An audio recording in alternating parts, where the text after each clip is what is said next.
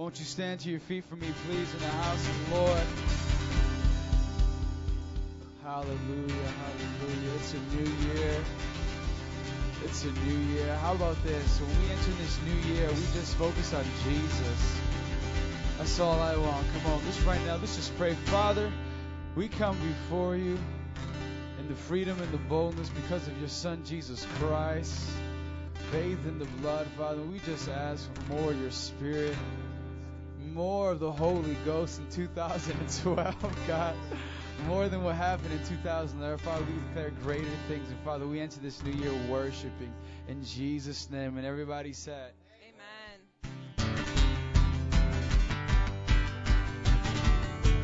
Clap those hands. Help me sing higher than. And higher than the mountains that I face. Stronger than the power of the grave. He's constant in the trial and the change. See one thing. Come on.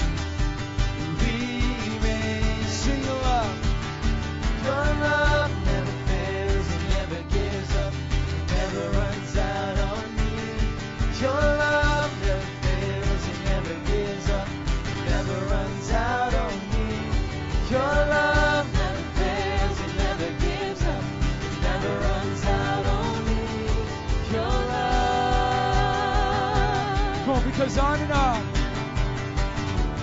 Because on and on and on and on it goes. Come on, let it overwhelm. As it overwhelms and satisfies my soul. And I never ever have to be afraid. One thing remains. One thing remains. Your love never fails and never gives up. It never runs out on me. Your love never fails and never gives up. It never runs out on me. Your love never fails and never gives up. It never runs out on me. Your love. Come sing out, sing your love. Your love never fails and never gives up. It never runs out on me. Your love never fails and never gives up. It never runs out on me. Your love never fails and never gives up. It never runs out on me. Your love. Sing because on and on. On and on and on and on it goes. 2012 we declare. Yes, it overwhelms and satisfies my soul. And I never ever had to be afraid. One thing remains. One thing remains. Your love never fails and never gives up. It never runs out on me. Your love never fails and never gives up. It never runs out on me. Your love never fails and never gives up. It never runs out on me. Your love. Just the drums and voices, just sing that out. Come on. Your love never fails and never gives up. It never runs out on me. Your love never fails and never gives up. It never runs out on me. Your love never fails and never gives up. It never runs out on me. Your love. Everything you got, let's sing it out. Come on. It's your love. Your love never fails and never gives up. It never runs out on me. Your love never fails.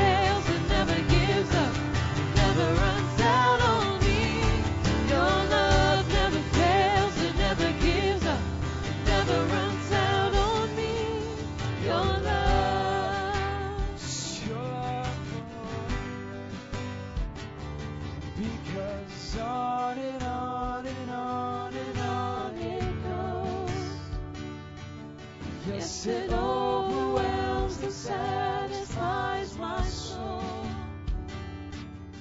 And I never ever have to be afraid. One thing remains. Because on and on and on and on it goes. Yes, it overwhelms and satisfies my soul.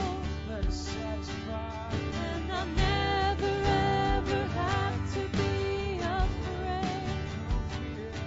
One thing remains.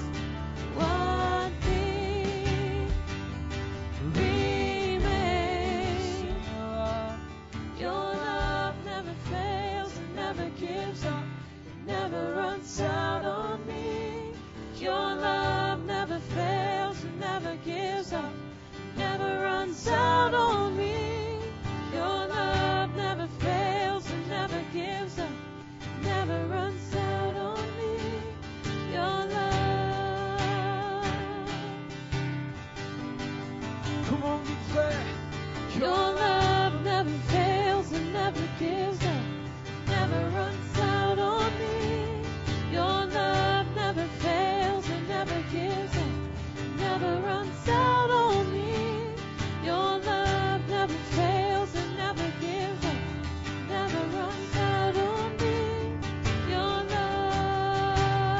love. This time of worship, just ask that you would just close your eyes and just lift your hands as a sign of surrender unto Jesus. That's all we want. We want more of His love. It's not going to happen by us just watching and spectating and worship. Just come on. I encourage you right now to just get into worship. Worship God. Worship the King. The Bible says there are angels that fly around His throne to sing, Holy, holy, holy is the Lord God Almighty. And come on, let's sing right now that He's holy, that He's glorious, that He's awesome, that He's wonderful. That as we enter this new year, we enter with words, we enter with worship that comes from our heart. Go sing a song from your heart today. So worthy, Lord, so worthy, Lord, we worship You. We lift our voice to You. Oh Jesus, You're the author of our faith. Oh Lord, come on and tell Him, Jesus.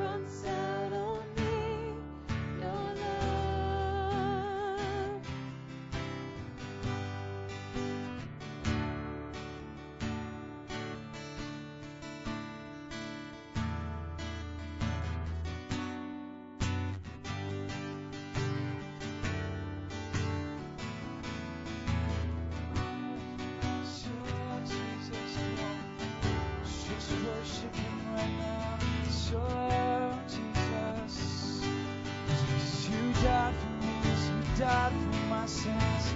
When I wasn't worthy, when I was naked, when I was wretched, when I was full of sin, you came and you loved us, you loved me so. And I call on your name. Come just call on his name right now. Before you can say his Jesus, just call his name. Just say his name. Oh, just say Jesus, Jesus, Jesus, Jesus, Jesus, Jesus, call on his name.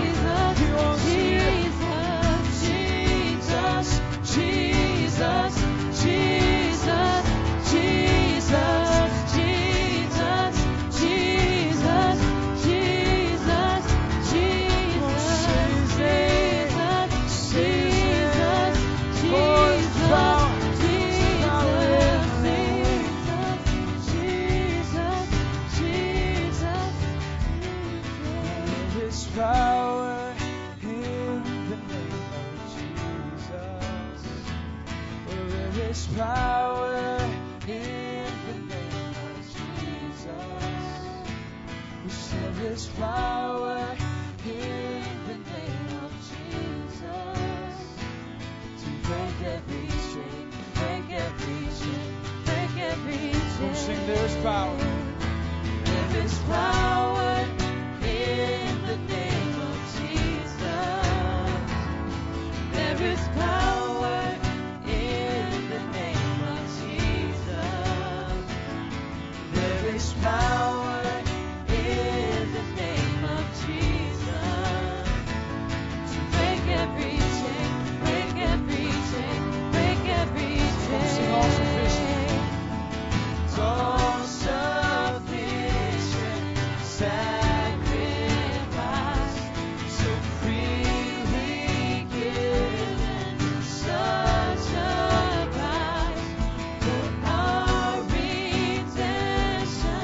There is gain, drink wine. We'll sing all sufficient. All sufficient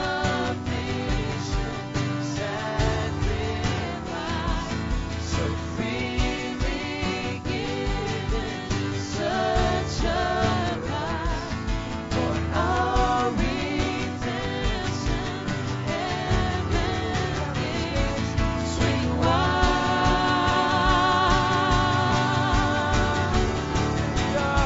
sweet wine. Go sing, there's power. There is power in the name of Jesus. There is power in the name of Jesus.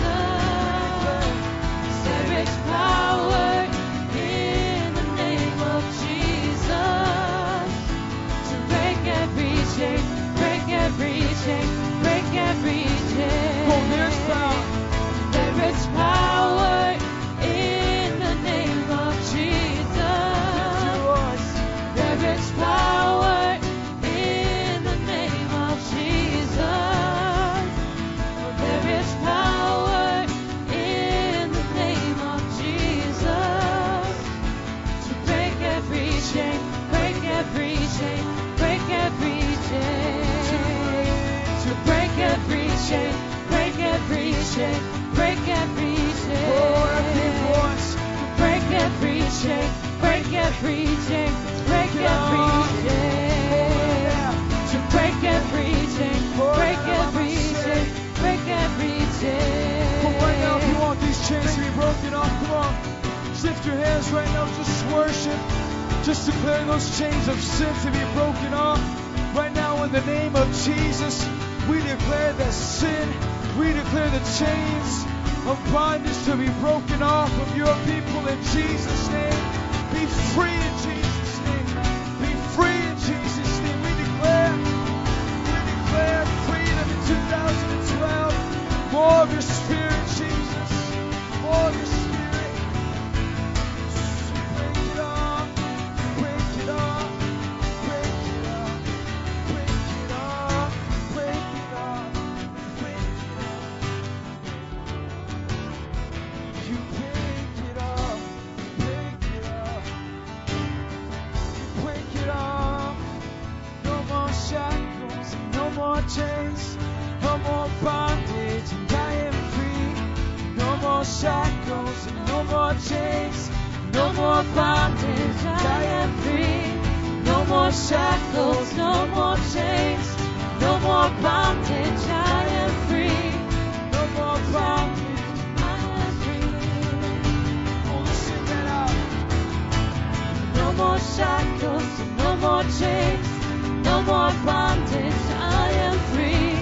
No more shackles, no more chains, no more bondage, I am free. No more shackles, no more chains, no more bondage, I am free. I am free. I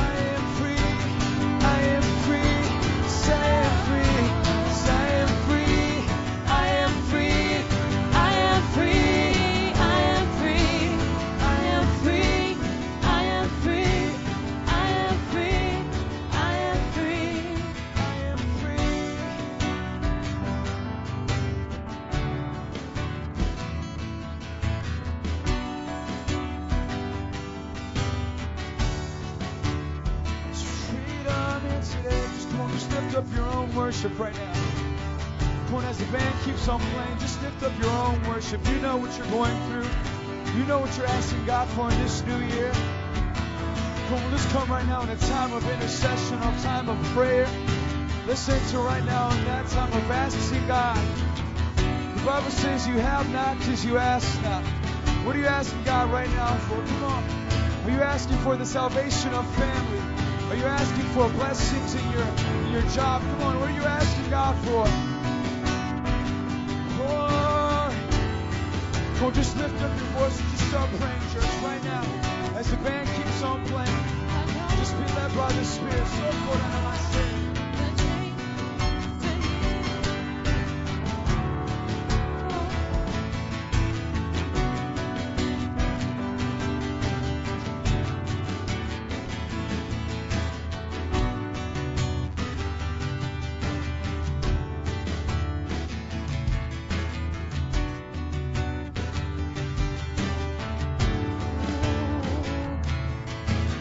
Chains of yesteryear are gone. The chains of yesteryear are gone. The chains of yesteryear are gone. And I am free.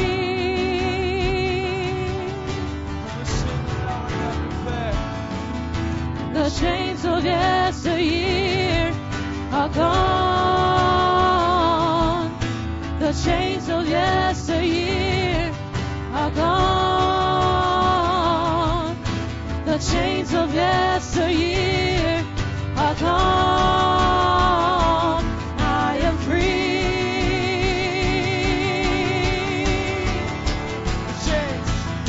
The chains of yesteryear are gone.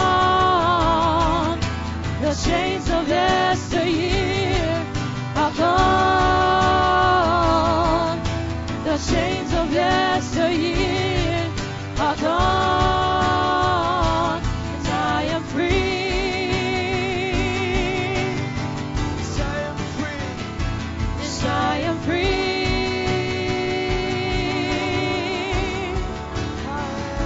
Yes, I am free.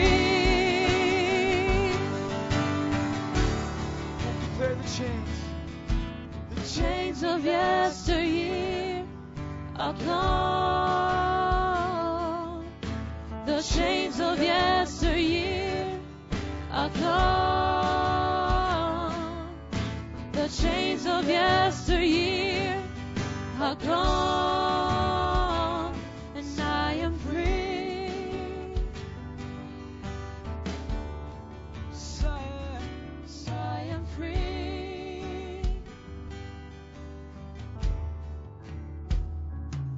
I am free. Yes, I am free today. In your presence, I am free. Yes, I'm free to be me. I'm free to be myself. Oh, the presence of the Lord. He invites you in. He invites you in. Oh, come on, let's not be a stranger to His presence. Oh, come on, jump in today. Oh, come on, if there's sin that's stopping you, if there's that condemnation, there's no condemnation in those who are in Jesus. Come on, let's worship together. Oh, I'm a child of the King, and I am free. Enter in worship today. Enter in His worship today. Oh, yeah. So I am free. So I am free.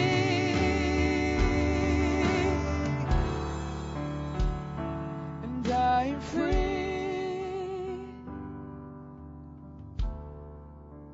Oh yes, I am free.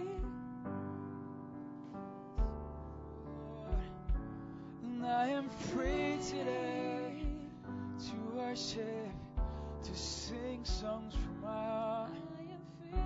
Oh, I'm free. Yes, I am free. Oh, the blood has brought me free. Gone. Those chains, the chains of yesteryear are gone. The chains of yesteryear are gone, and I am free.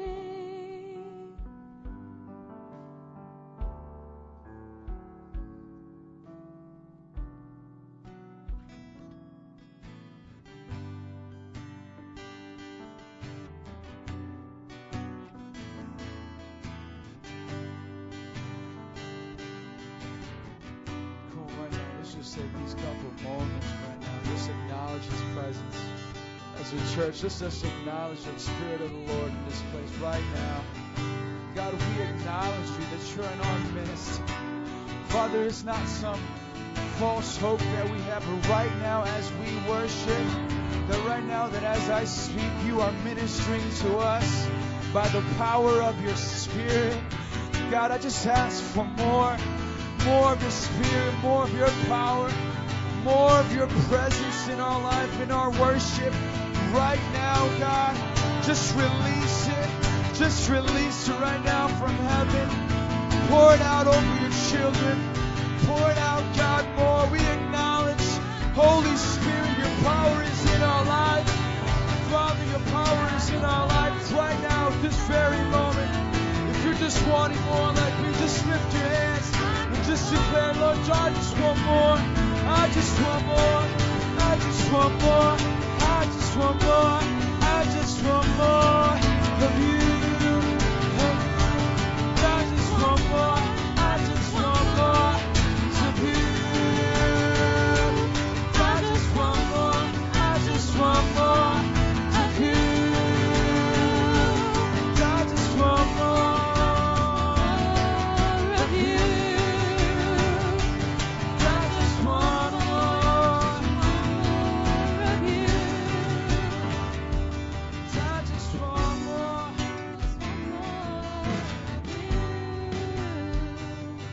I just want more. Come on, right now, in this place. If you've gone cold to the Spirit, if you've gone cold to the voice of the Lord, when He calls you into a personal time of devotion, if you no longer can hear that voice, that soft whisper of Him calling you back, of Him calling you by your name, because He knows you by name.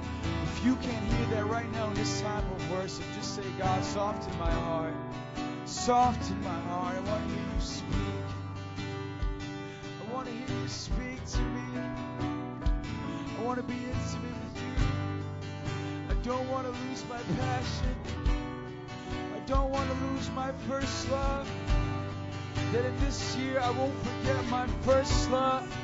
I won't forget You, Jesus, despite what other people may do, despite what I might have done. I won't lose my first love. I won't lose it today. I'm holding on to Jesus. I'm holding on to Jesus. You can take the world, just give me Jesus. Oh, You can have it all. You can have it all. You can have the riches and fame. Just give me Jesus. Just give me Jesus. I will follow You.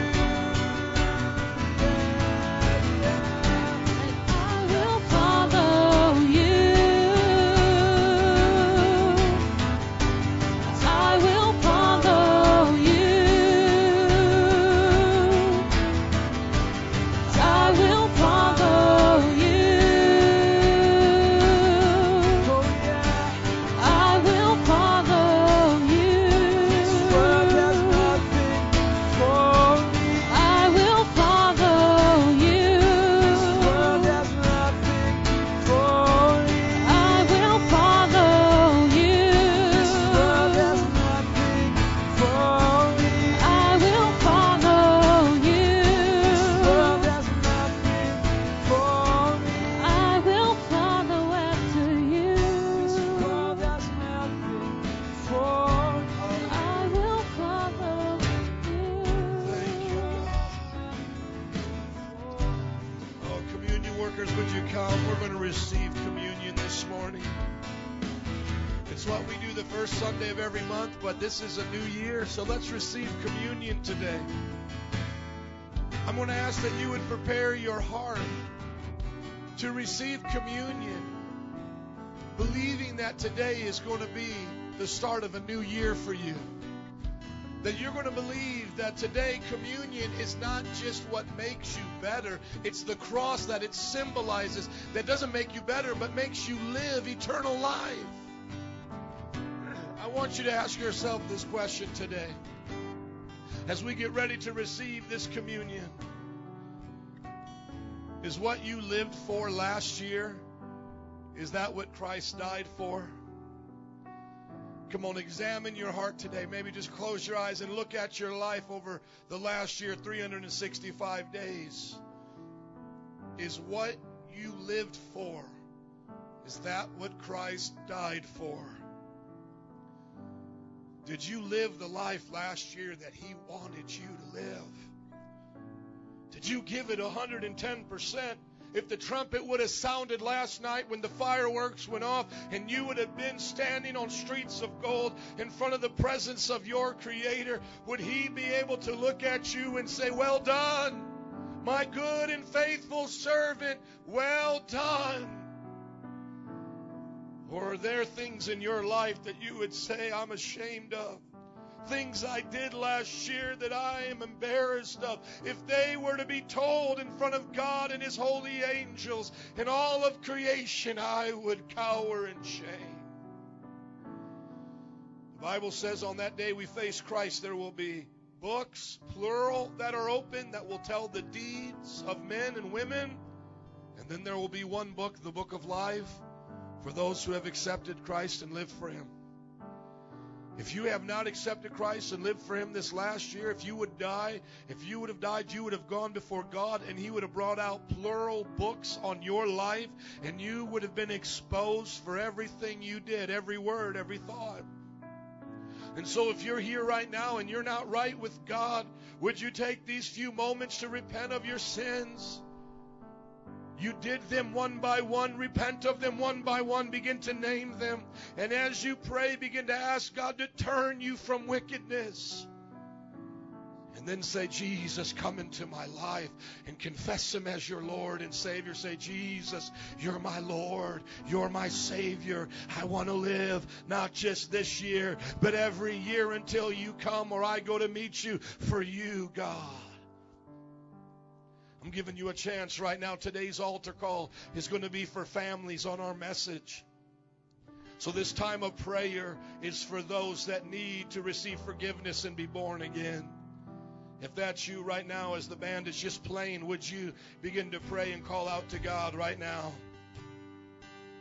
Before we even take this communion, would we check our hearts to make sure we are right with the Holy God?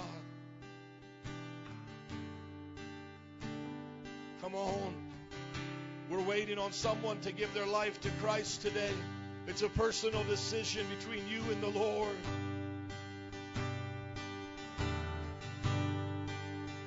Jesus.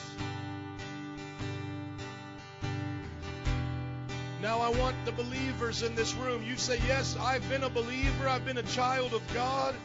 But there have been sins in my life, compromises. And I need to get it out right now. I don't want to go into this new year with compromise." If that's you right now and you say, "I'm a Christian, but I have done unchristian things this last year, and I want to repent of those things," would you do it now? Come on, Jesus. Come on, I'm asking the band to play with some fervor right now, because some of you need to pray with passion. Come on, you need to press into heaven this morning. This is not a funeral. This is a resurrection. If you need forgiveness, find it now in Jesus. If you need your life to change, to hell with your resolutions. Come to Christ and repent. Receive grace and mercy, and let the Spirit of God make you new. Whoever is in Christ Jesus, the old has gone. Behold, the new has come. Ahora, right now, in Jesus' name. In Jesus' name. Come on, band, would you help me now? Come on, prayer workers, would would you pray now? And those who need Jesus, would you reach out now in this room? Hallelujah. Change lives in this place. Change lives, God. We take communion because we're saved, not to be saved. Nothing but the blood of Jesus washes sin today. You know what you've done. You know who you've been. Repent. Call out on a living God. He loves you. Grace is flowing like a river today for you. In the name of Jesus. I bind the works of the devil over every person's life. I bind the addictions of drug abuse, alcoholism, cigarettes, every addiction, obesity, the love of food, the love of money, addictions be broken in Jesus' name. I rebuke the spirit of sexual perversion, homosexuality, adultery, pornography, lust of the heart. I rebuke it in Jesus' name. I rebuke the spirit of abuse, violence, anger, wrath, and hatred. Satan, loose God's people in Jesus' name. Salvation comes to all those who call on the name of Jesus. If that's you right now, call on the name of Jesus. Jesus saves. Come on, man, don't stop. Jesus saves. Jesus will save you. This is like a hospital. This is a birthing room. We're waiting for some of you to be born again. Come on, just start anew. Everybody wants a second chance at life, but only Jesus gives it to those who call on his name. Jesus. Jesus. I wish some of you would pray for lost family members. I wish some of you would pray for your neighbor. I wish some of you would pray that this church would never have an empty seat from this point forward. Souls. Jesus. Jesus. Jesus. We rebuke the works of Satan, false religion, false hope, depression, anxiety be broken in Jesus' name. Rebellion, bitterness, unforgiveness be broken. Laziness, compromise, in the name that is above every name, the name of Jesus. Jesus. Come on, can you plead the name of Jesus over your life? Jesus. Jesus. Save me, Lord. Heal me, God. Restore my family. Bring revival. Pour out your spirit. We call on the name of Jesus, the Son of God, Alpha and Omega, Jehovah Jireh, Jehovah Shikanu and Mikadesh, our righteousness. Hallelujah, Jesus. All glory to you. We don't need just a new year. We need a new relationship with you.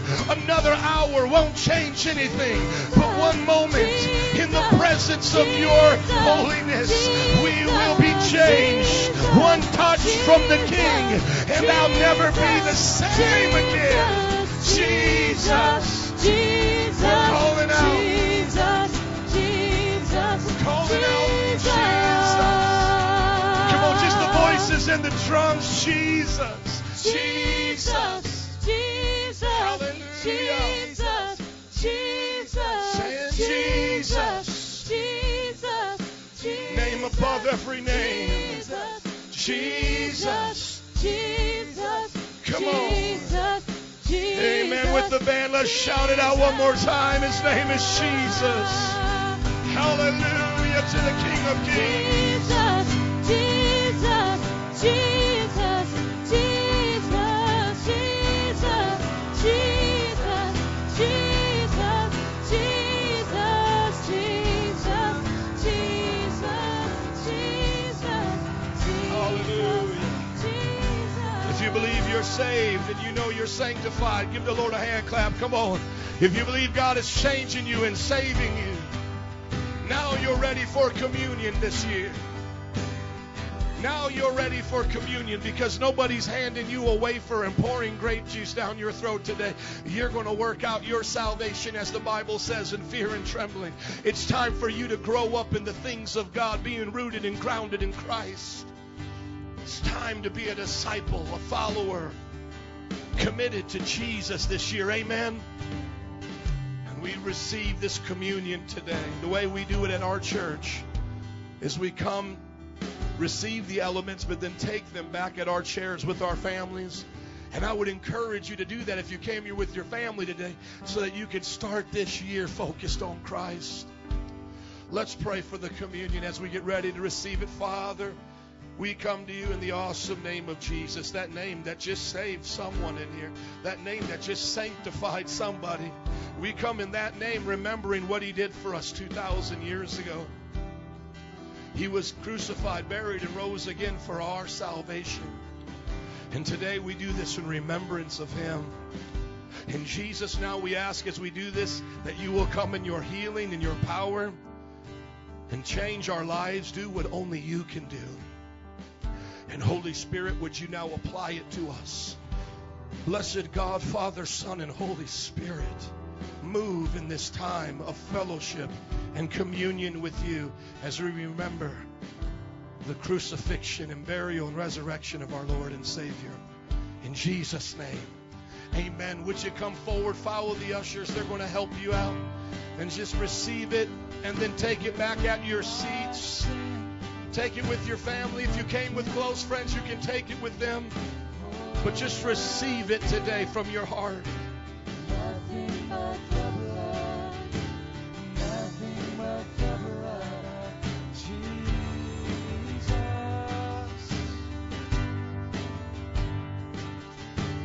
What can wash away my sin? What can make me whole again? Nothing but the blood. Nothing but the blood of Jesus. So precious and so precious is the blood that makes me white as snow. Nothing but the blood. Nothing but the blood of Jesus. So precious and so precious is the blood that makes me white as snow. Nothing but the blood, nothing but the blood of Jesus. What can wash away? What can wash away my sin? What can make me whole again? Nothing but your blood, nothing but your blood, oh Jesus. What can wash away? What can wash away my sin? What can make me whole again? Nothing but your blood. As you've received it, would you stand to your feet so that I know that you're done? And would you just sing this song as we're waiting for the others? Take your time. But we're just going to worship in this last song here, just thanking him. Is the flow Is the blood that makes me that makes me white as snow. as snow. No other fount I know. But the blood, Jesus. nothing but the blood of Jesus. Come on, let's sing it again. Oh, precious is the flow. So precious is the blood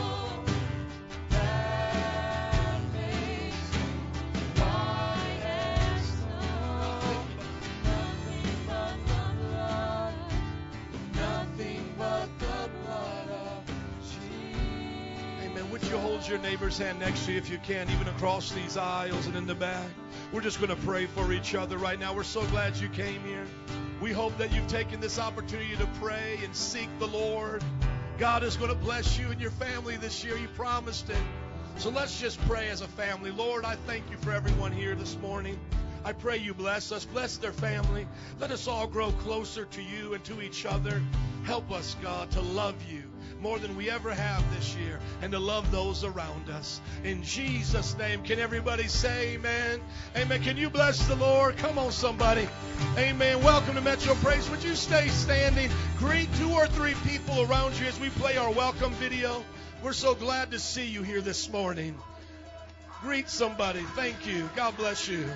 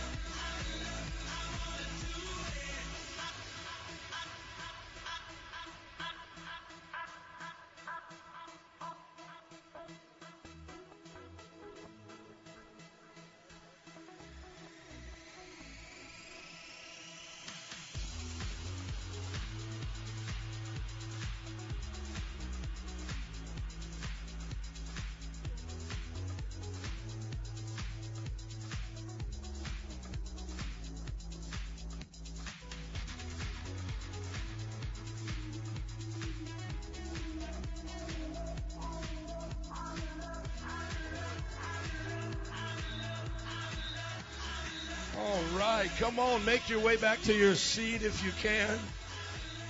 It's so awesome to see you here this morning. Just so glad to see you guys filling up the house of God on Sunday morning. Amen. Can you just look at your neighbor and just say, this is where the real Christians are this morning? And then just give them a wink. Just give them a wink. Okay? It means we're not being mean, but we are glad that you're here. You know, New Year's takes it a lot out of people, and sometimes they sleep in. But I'm so glad you came here this morning. I was wondering, would I be preaching to myself? But you showed up, so you're the radical ones. Amen?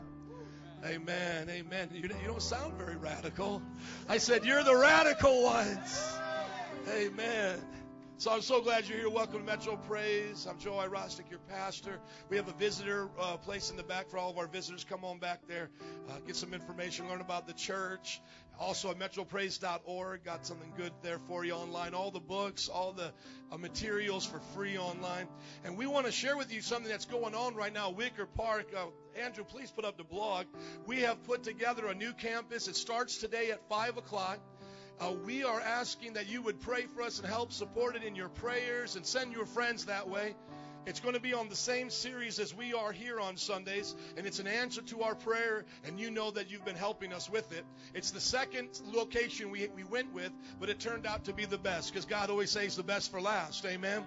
Here's our wonderful sign out there, and as you scroll down there, brother, we'll get to see, here's the sanctuary. Everybody go, ooh. Amen. Instead of having the projector screens, we got a 60-inch up top, but we got the same emblem. And by the way, we took out 40 chairs, and it's really good that we did, because for the fire code here, we need to install 2 doors, 2 more, one there and one right there. So in the next couple of weeks, you're going to see a door being installed on both sides, and it will make this sanctuary a little bit more homely, bring you a little bit closer, not give you so much area to hide way back there in that corner. And so hopefully you're enjoying it. But the good thing is, where were we going to put the extra chairs? We didn't know. But God knew, because there they are right there. Amen. And come on, keep scrolling, Andrew. This is our cafe center right there. You know, something about Metro Praise, we always got to have a cafe, you know, a place for you to hang out, feel at home. So you want to tell your friends about that. And then keep on going. We got an info table. We're going to have the books out there. I took the posters from here and put them over there. And then go on down. We have what's called the living room. And the living room is a place when the youth have their events, they're going to be able to use it and hang out. And whenever we have our Sundays or Tuesdays, they'll be able to have their children's ministry in this room. And you can scroll down and see we put a nice 42-inch in there. And so I'm just asking you, Metro Praise Irving Park, would you just pray for them? We got a group there of about 20, a lot of new disciples, and we're going to ask you guys to partner with us. Amen? Amen. Thank you so much, Andrew, for putting it up there. And all the information is online, but it's on Ashland and North. And we're not asking you guys to hop around and try to figure out that campus. No, we're asking new people to join that campus. So we need you here. Amen? Amen. And you can see we're filling up this place already. We have a Sunday morning service at 9 and 11. And we also have Wednesdays at 7. We call those encounter nights, prayer meetings, and times with God. And the last Wednesday of every month, we do something special. And we did the family dinner last Wednesday. And we set a record with those who came out. So let's bless the Lord. Amen. They had their biggest Wednesday family dinner. It was wonderful. Those of you who came out, thank you so much for coming out. And also on that Wednesday, we have our Royal Rangers and Impact, which is basically our boys and girls club. So if you have children that are not youth age, under 11, bring them out for Wednesdays. They'll have a great time. It's like Boy Scouts, Girl Scouts for Jesus. And then do I got any elevators in here? Elevate. Come on, Elevate finished out the year strong Friday. Tell us how that Friday outreach went, brother. Amen, amen, amen. So we had a small skit presentation for them. And something that happened for me when I was in youth, what we did, we got together. Pastor Joe was a youth pastor back at our Diversity and Long location, and we wrote down where we want to be within the next 6 months, within the next year, to 5 years, to 10 years. So the youth were thinking about that and what they want to see God do in their lives. And then we ended up with a time of prayer. So it was just an awesome time, just preparing ourselves for this new year and for what God has in store for us. Amen. Can we give it up for Elevators every Friday at 7:30? Amen. Thank you, youth and youth pastor and leaders. And one of the wonderful things that the Wicker Park campus is doing is Ellie and Leilani are starting the youth group over there on Fridays. And so they were prayed for and blessed last Friday. And the story about Leilani is that she came the second week. This is 6 years ago when we started it on Diversity and Long. She came the second week, gave her heart to Jesus, and hasn't left since, has gone to SUM. She's a third-year Bible college student ready to graduate with her bachelor's, happily married to Ellie, and they are starting the second Elevate. Can we just give a hand clap for God's faithfulness? Amen. And I know some of the youth, you may miss them, Dito. It's okay. You come out there and visit them, and we're going to do joint things together, and I just believe God is going to bless us. And here's something to get really excited about, the winter retreat. Come on, somebody. Woo, woo. Now listen, I want everybody to be a part of this. I want to break our record for the summer retreat.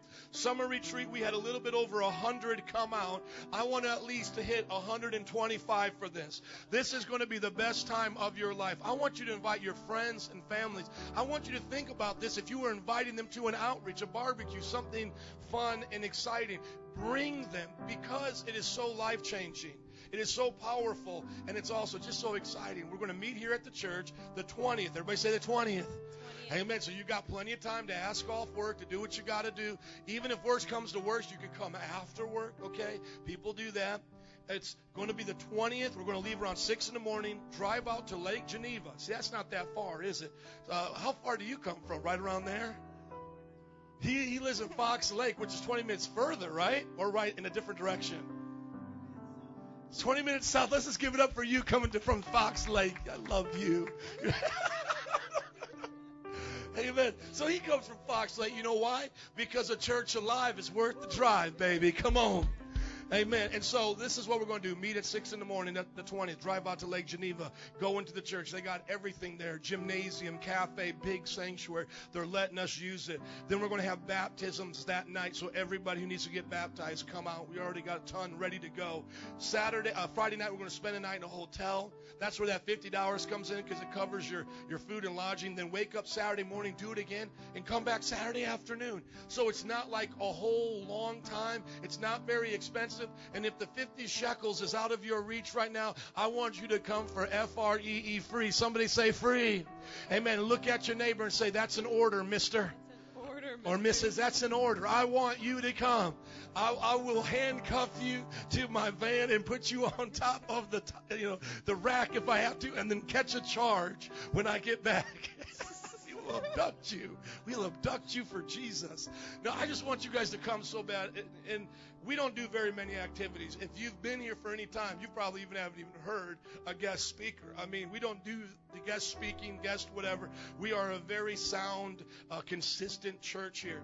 But when we do something like an event, bring in a guest speaker, it is so special to us. And it's no coincidence that we do it at the beginning of the year. So you can just get lamb-basted, roasted, and toasted, and the Holy Ghosted by the God who's got the mosted. Just had to put another ED on there.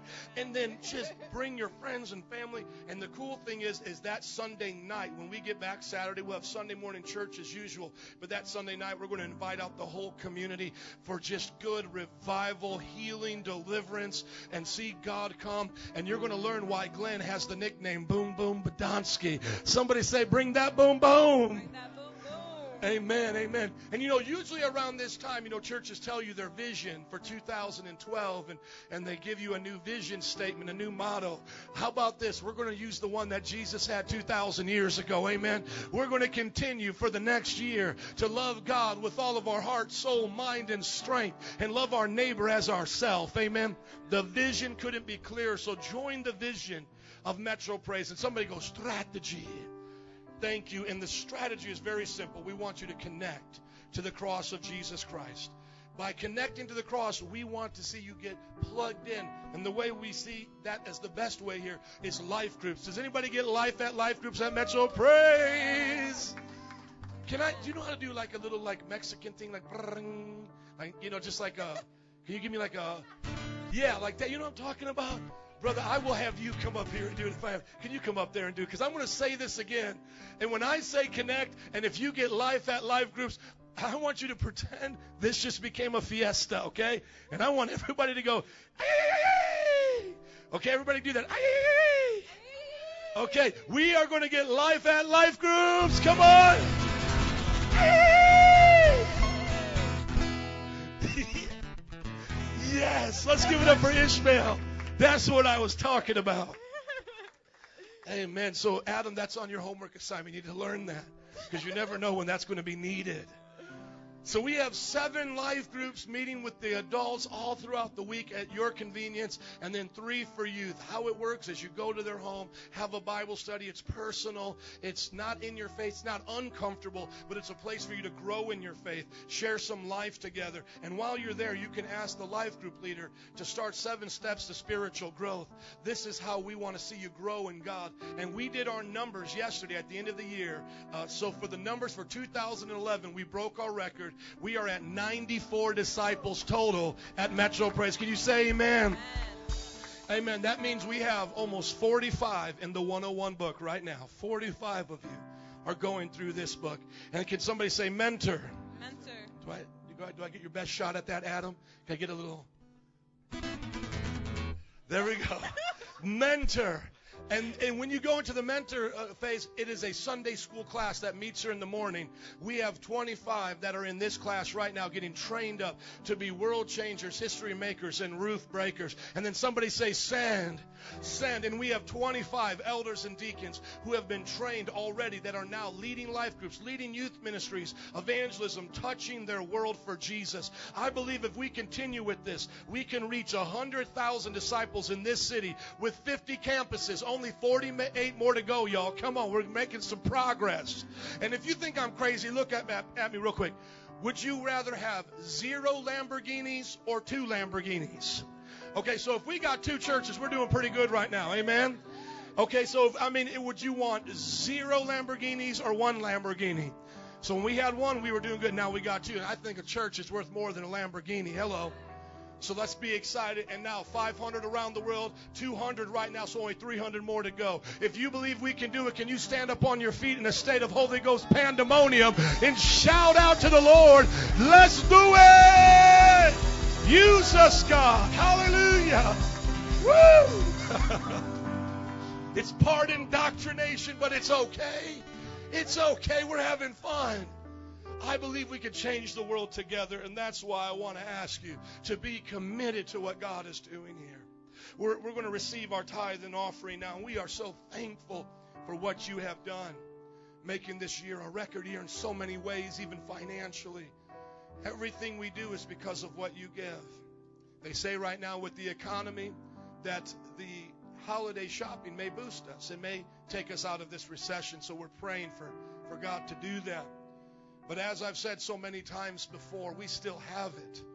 It's just what are we giving it to? Right now, through the holiday shopping, do you have any idea how many billions of dollars were spent on ourselves? $420+ billion was spent. $400 billion. So what? We could have another phone. We could have another pair of jeans. There's nothing wrong with having those things. But how can those things be more important than our children hearing the Word of God? The new communities being told about Jesus. I want you to hear my heart on this today. Please hear my heart. You say, Pastor, why go to Wicker Park? Why do this? You know why? Because there's lost people in Wicker Park. When you see the new people we have there, the handful of them, they never would have heard about this. It's a different world. You've lived in Chicago, most of you, more than me. I've only been here 7 years. Different communities in the city, it's like worlds apart. And by going out, their lives are being changed. You see, in heaven today, they don't have a problem paying the light bill. The Son of God, the S-O-N Son, keeps the lights on. Amen? But in His house here, we need to keep the lights on. We need the heat on. We need those vehicles to keep running. Nothing is wasted here. The chairs that we didn't need here right at the right time, God moved us over there. Nothing is ever wasted. It's used until we can't use it anymore. And then when our computers got old and things we couldn't use, you know what we do? We give them away to the community.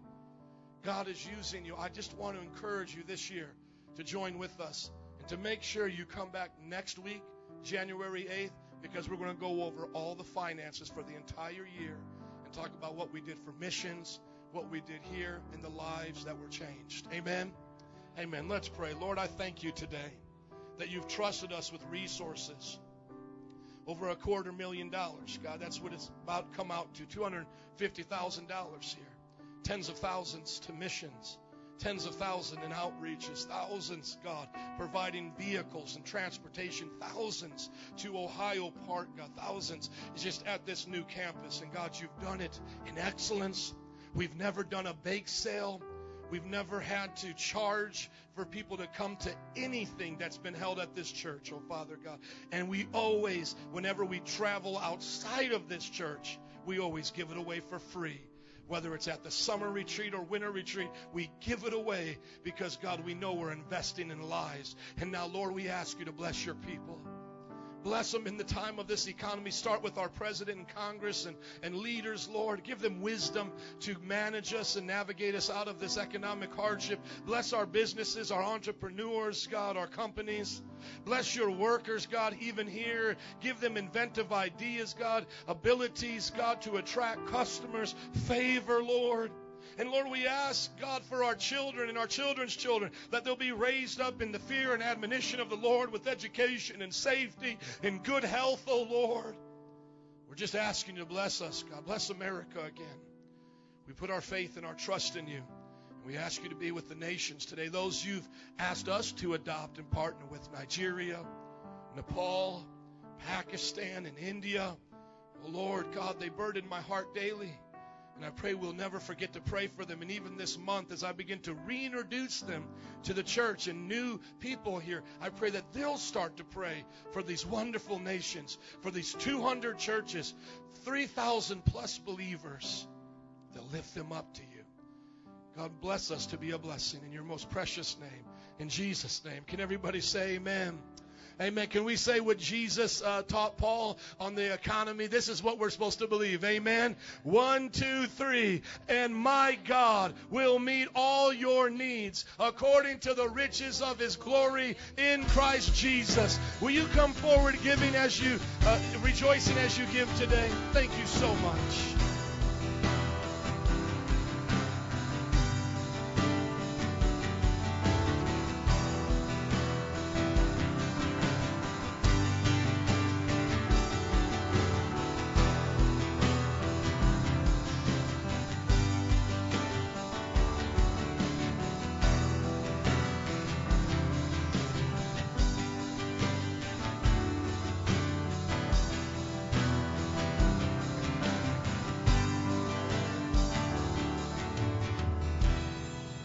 Praise God. We're so excited that you're here. We're going to be starting a new series for this new year that's going to take 2 months to do. It's the biggest series that we've ever done, and I think it's going to be really important.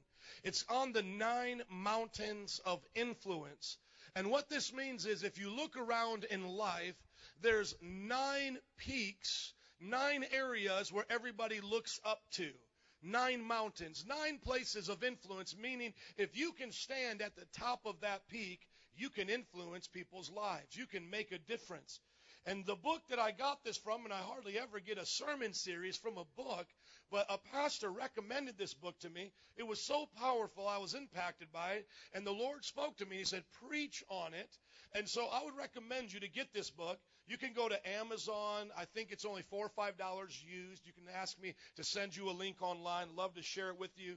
And a couple dollars shipping and handling. You can have this book. Turn the World Upside Down. Discipling the Nations with the 7 Mountain Strategy. Now, you can hear that title, and you know that book's for me right there. Amen. It's forwarded by Bill Johnson, those who are a Bill Johnsonite who love Bethel and Redding, California. And he gives 7 mountains. Now, you know, of course, a good preacher's got to add a little something to it, so I'm giving 9 mountains. Amen. And here are these 9 mountains of influence that I believe we as the church should have representation in. Some of them we're all supposed to be in. There's others that God will specifically call you to be in. The mountain of family, obviously, I think that's for everybody. Mountain of church, that's for everybody. But I think some people are going to really excel in that. Business, now this is something particular. Some of you are going to be called to change the world through business. And when we get to that lesson, we'll talk about the owner of Hobby Lobby, which is big in the South, like a Walmart, and how God uses him there. The mountain of government, having Christian leaders in politics. How many know we need some Christians in politics? Amen. How about media and the arts? Now, you might say to yourself, Pastor, I don't know if I want to hear about this in church, but that's a mountain I think you look up to. It's what you listen to. It's what you watch on TV. We should teach in our church how to use these cameras, use YouTube, even raise up our believers here to be musicians, artists, and performers for Jesus Christ. Amen? The mountain of charity. We have people in the church that are employed by charitable organizations, and some of you volunteer to be in them. The mountain of education. I'm a Bible college professor. I love education. Others of you are like that as well.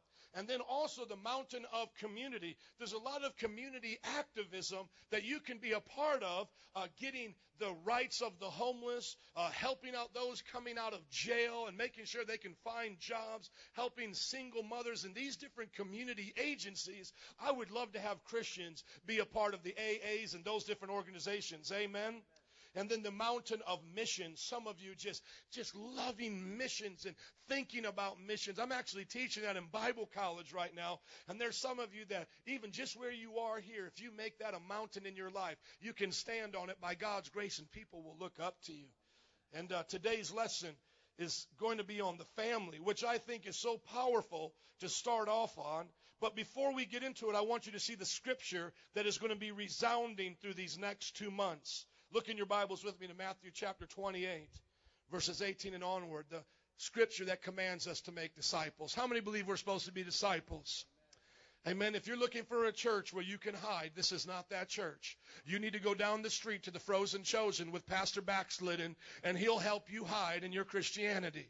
If you want a church that looks at you as a Navy sailor wearing your little Navy tights with your little hat on, your little cap, ready to put you to work on the battleship of glory, we're here for that. Amen. Now you might say, but Pastor, I'm wounded. Well, we got a hospital on the battleship. We'll stitch you up, little sheep, and then we'll put the AK-47 back in your hand and have you whoop the devil. Amen? Now, if you like getting whooped by the devil, you found the wrong church as well. And I'm sure there's other churches that will let you get whooped on by him. But we started a fight with him. Not only are we fighting back, but we're picking a fight with him. At the high schools, we got Christian clubs starting this new year at Prosser. Another Christian club. Somebody say amen. Amen. We are picking a fight with him at Ohio Park every single Saturday, working with the children out there. We have decided we're going to fight back. Amen. So this is the scripture that is going to resound through this series. This is what Christ gave his disciples on the way for his ascension into heaven. This was his last words to them. Let's read it together. In the NIV is up here or out of your Bible. Let's read it together on the count of 3. 1, 2, 3. Then Jesus came to them and said, has been given to me. Therefore go and make disciples of all nations, baptizing them in the name of the Father, and teaching them to obey everything I have commanded you.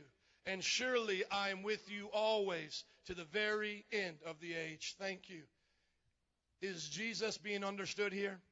Do you need me to explain this to you, what it means in the Greek? Do you need me to help you understand its cultural relevance to the Greco-Roman people? Do you need to know how this was experienced by the rabbi of that time? Or do you think you can get that pretty simply right there?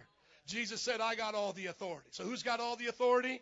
Jesus. He said go, okay? He didn't say stay. That's why if you stay on these pews, you begin to stink, and they call it a pew, okay? He said go, G-O, go. What don't you understand about it? Amen?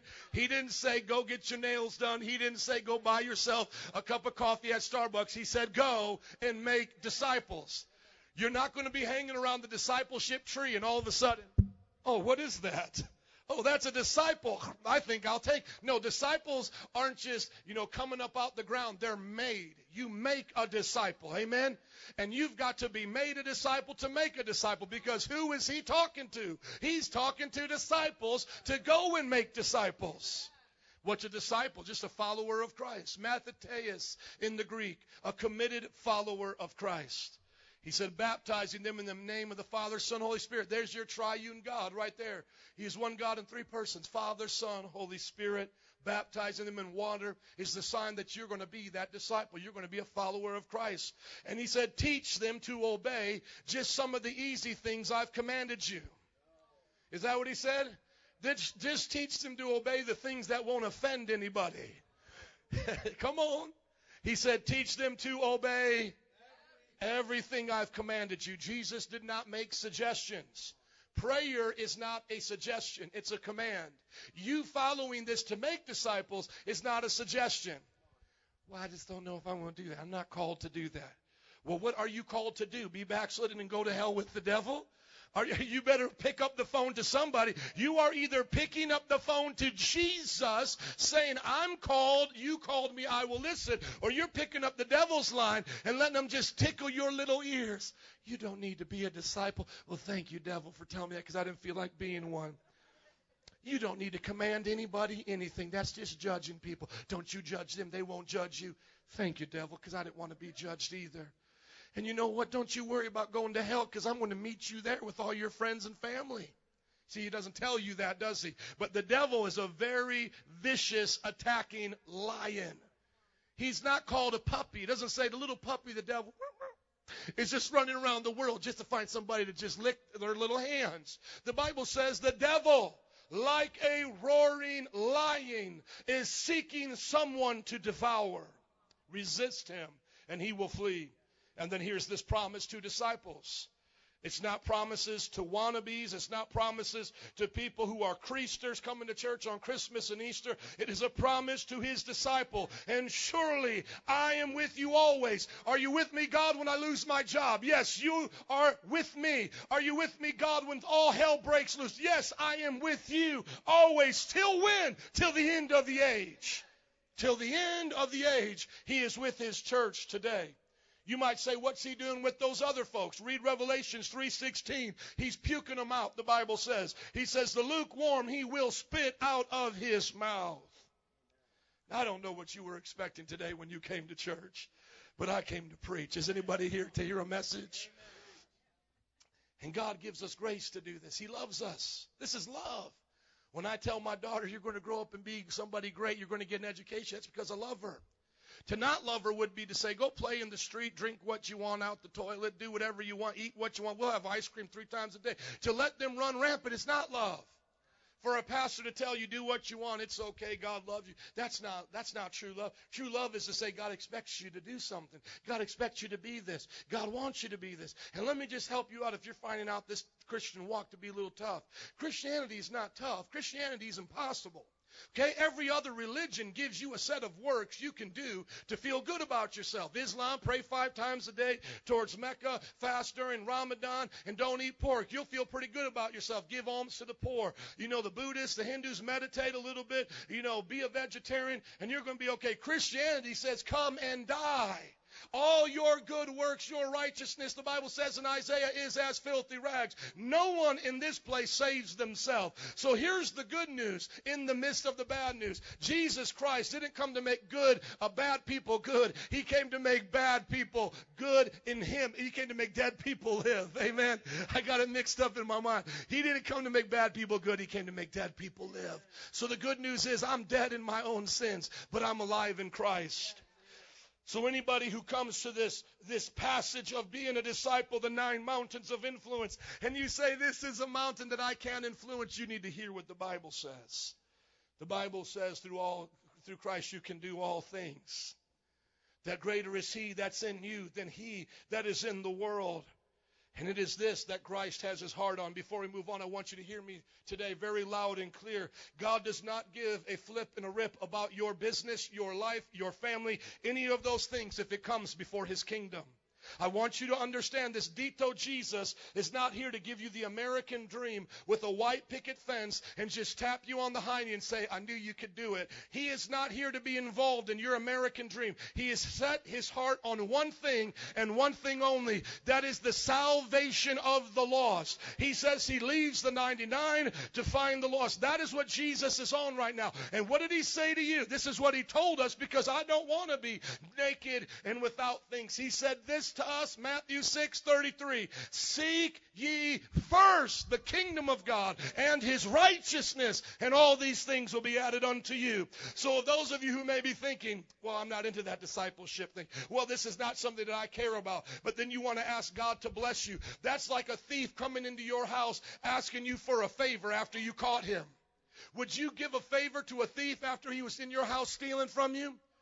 If you're stealing God's time, God's resources, God's breath that he's given you to waste it on this world, what he calls a vapor and a flower of the field, and then you're just saying, God, bless me, bless me, bless me, but I don't want to do anything for your kingdom, you're a thief and a robber in God's mind.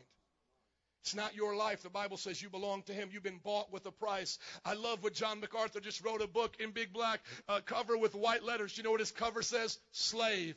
Doulos in the Greek. When Paul said, I'm a doulos of Christ, we say the word servant, but it's not technically a servant in the sense where you can come and go as you want. The word doulos in the Greek means slave. We have become bond slaves of Christ. We belong to him. God, you want me to change a job, change a location, change my schedule? Yes, Lord. The word Lord, kurios in the Greek, means master, boss. You're in charge, I'm not. Discipleship of the nations is what Jesus is on right now. And when people begin to find their purpose in each one of these mountains, you can see the difference you can make. How many have ever heard of Tebowing? Anybody know what Tebowing is? A few of the sports fans in here. Tim Tebow, pastor's son. Doing great for the Denver Broncos as a quarterback. Whenever he does something great, he goes down on his knee and he gives God thanks. And now it's called Tebow, and people walking around in their high schools, these young people being influenced, doing what they call Tebowing. You see, God is using him as a football player to make an influence on people's lives. What did that Chicago Bear do just a few months ago? Got arrested for selling drugs. Does anybody hear about that? Anybody hear about that? Come on. You see, you're going to use your influence for good or for evil. God is saying, use it for me and I'll bless you. I love looking at my dad as an example when he was a businessman. He's now retired, and my dad in our hometown would rent out the box seats for the minor league football team that we would have there, the arena football, and he would have the best seat in the place, and 100 people or so could fit into this box seat. And he brought me there one time, and he said, these are all my top clients, and I just want to thank them for being with me this year and making me number one. My dad was number one in a few of his places of business and what he did. He was a financial planner, stockbroker, and he had number one positions. And he said, I want to thank them for making me number one with their trust in me. And so when we were up there, my dad said, let me get everybody's attention. You know me as a businessman. You know me for taking care of your wealth and your finances. But I want to tell you, I trust my life to Jesus Christ. Jesus Christ has made the difference in my life. And I remember sitting back there watching my dad saying, these are the greatest words I've ever heard any preacher say. Here's a businessman in front of his client saying, I'm not ashamed. It's Jesus Christ that made me successful. And then he said, here's my son. He's a pastor. He's going to pray for us. And if you don't know the Lord, doesn't matter what you have in life, you're not going to be blessed when you die. You need Jesus. Come see him up after the game starts, and he'll talk to you about Christ. It was the most honored I've ever felt being with my dad, watching him use his mountain of influence, not to be wealthy, to act like he's better than everyone, but to humble himself and say, I owe it to God. David Montez is out right now with his business. He said a $3 million broker a year stood up in the company in front of everybody and said, and finally, last but not least, Jesus Christ is my confidant in business. I give all the glory to him. You see, wherever we are in life, if we give God the glory, we can influence people. You say, Pastor, I don't have $1 million. I don't have a lot of people around me. What you're going to learn today is you have a family around you. Turn with me to Ephesians chapter 3, verse 14. You start with the family. And I will dare to say, and I believe I can back it up biblically, that the family is the greatest mountain of influence you'll ever have in life. The people around you. In your family. Now at this moment, some might be thinking of a family that wasn't so perfect, that wasn't so great. That's something that brought you pain. And I want to share with you a story about my family as well. My mother is Italian, and her name is Borrero. My dad's last name is Vorostik. And the English pronunciation for all you Americans here, it's Wyrostik. But if you have a Polish little blood in you, you can say Vorostik. So everybody say Vorostik. Amen. Now let me tell you a story here in the story about being Polish, okay? Now, I grew up in Fort Wayne, Indiana, where there was nobody Polish, and I was the Polak. And I got all the Polak jokes, okay? I didn't know anybody Polish. I didn't know anything other than my dad being Polish. And I got made fun of for being Polish. So after Bible college in New Orleans, I came here to Chicago 7 years ago. And I said, now I'm with my people. I am with my gente. Dobrze, jak się masz? And guess what? They made fun of me. They say, oh, you're not Polish. You haven't come from Poland. So I got made fun of for being Polish. And then I got made fun of by the Polish people. Sometimes I wish my name was Bodrero, the Italian side, because I think I fit in with the Italians. But my mother's maiden name, Bodrero, was special to me. And I said to her, because we've had two girls, Mom, when we have our first boy, and now Nancy has one in the oven, we've already named him Lucas. Greek is for Luke, Lucas. And I said, when we have our first boy, I want their middle name, his middle name to be Bodrero, to honor your family, because my mother didn't have any male siblings. She was an only child, and only child that survived. And I'll tell you that story in a moment. But she said, no. She said, Joe, I don't want you to have that name for your child.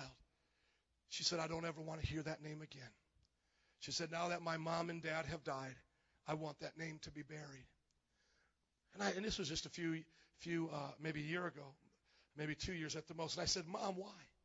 Why don't you want us to name our child Bodrero? And she said, well, my father was a very mean, bitter man, even to the bitter end. She said, when they had me, they had a little boy. And we were riding one day in the car, and he opened up the door while they were driving, and the boy fell out, and the car behind them ran over the boy. She said, my father, your grandfather, was never the same since then. Not that he was physically abusive, but verbally abusive. I said, what about Grandma? What about Grandma? She said, Grandma would just cower down, not stand up to him.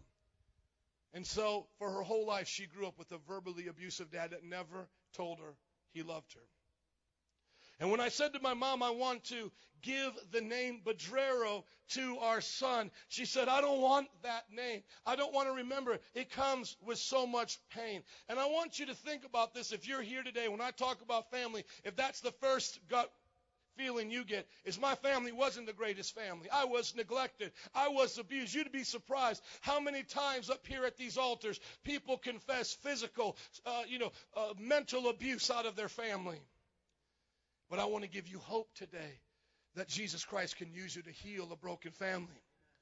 Because what my grandfather wasn't, my mother was. My grandfather was bitter and a stingy man to the very end. But my mother was a giver and a lover. She met Jesus before she had me. And then I grew up in a Christian home, and I never would have known that that's where my mother had come from. And my grandfather died close to being a millionaire with all of these things, so stingy, never took my mother even out to eat. But guess what? When he passed away, my mother started giving away all of his things.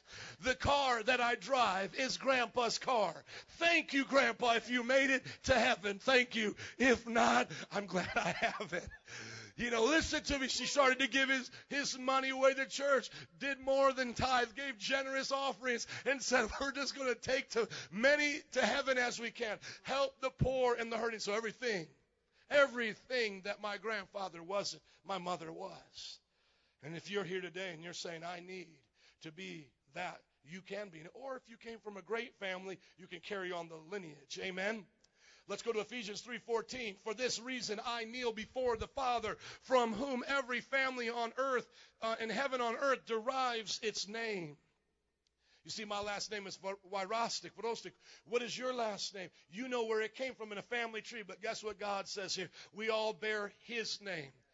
In the time of the Bible, they would say Simon Bar Jonah. You've heard that, right? Simon Bar Jonah. The word Bar just simply means son. Simon, the son of Jonah. Guess what? I might have been born the son of Jim Wyrostic and bore that name, but I was born again, Joe, the son of God. Come on, somebody. Is there anybody here that now bears the name of the Father? You are a child of God.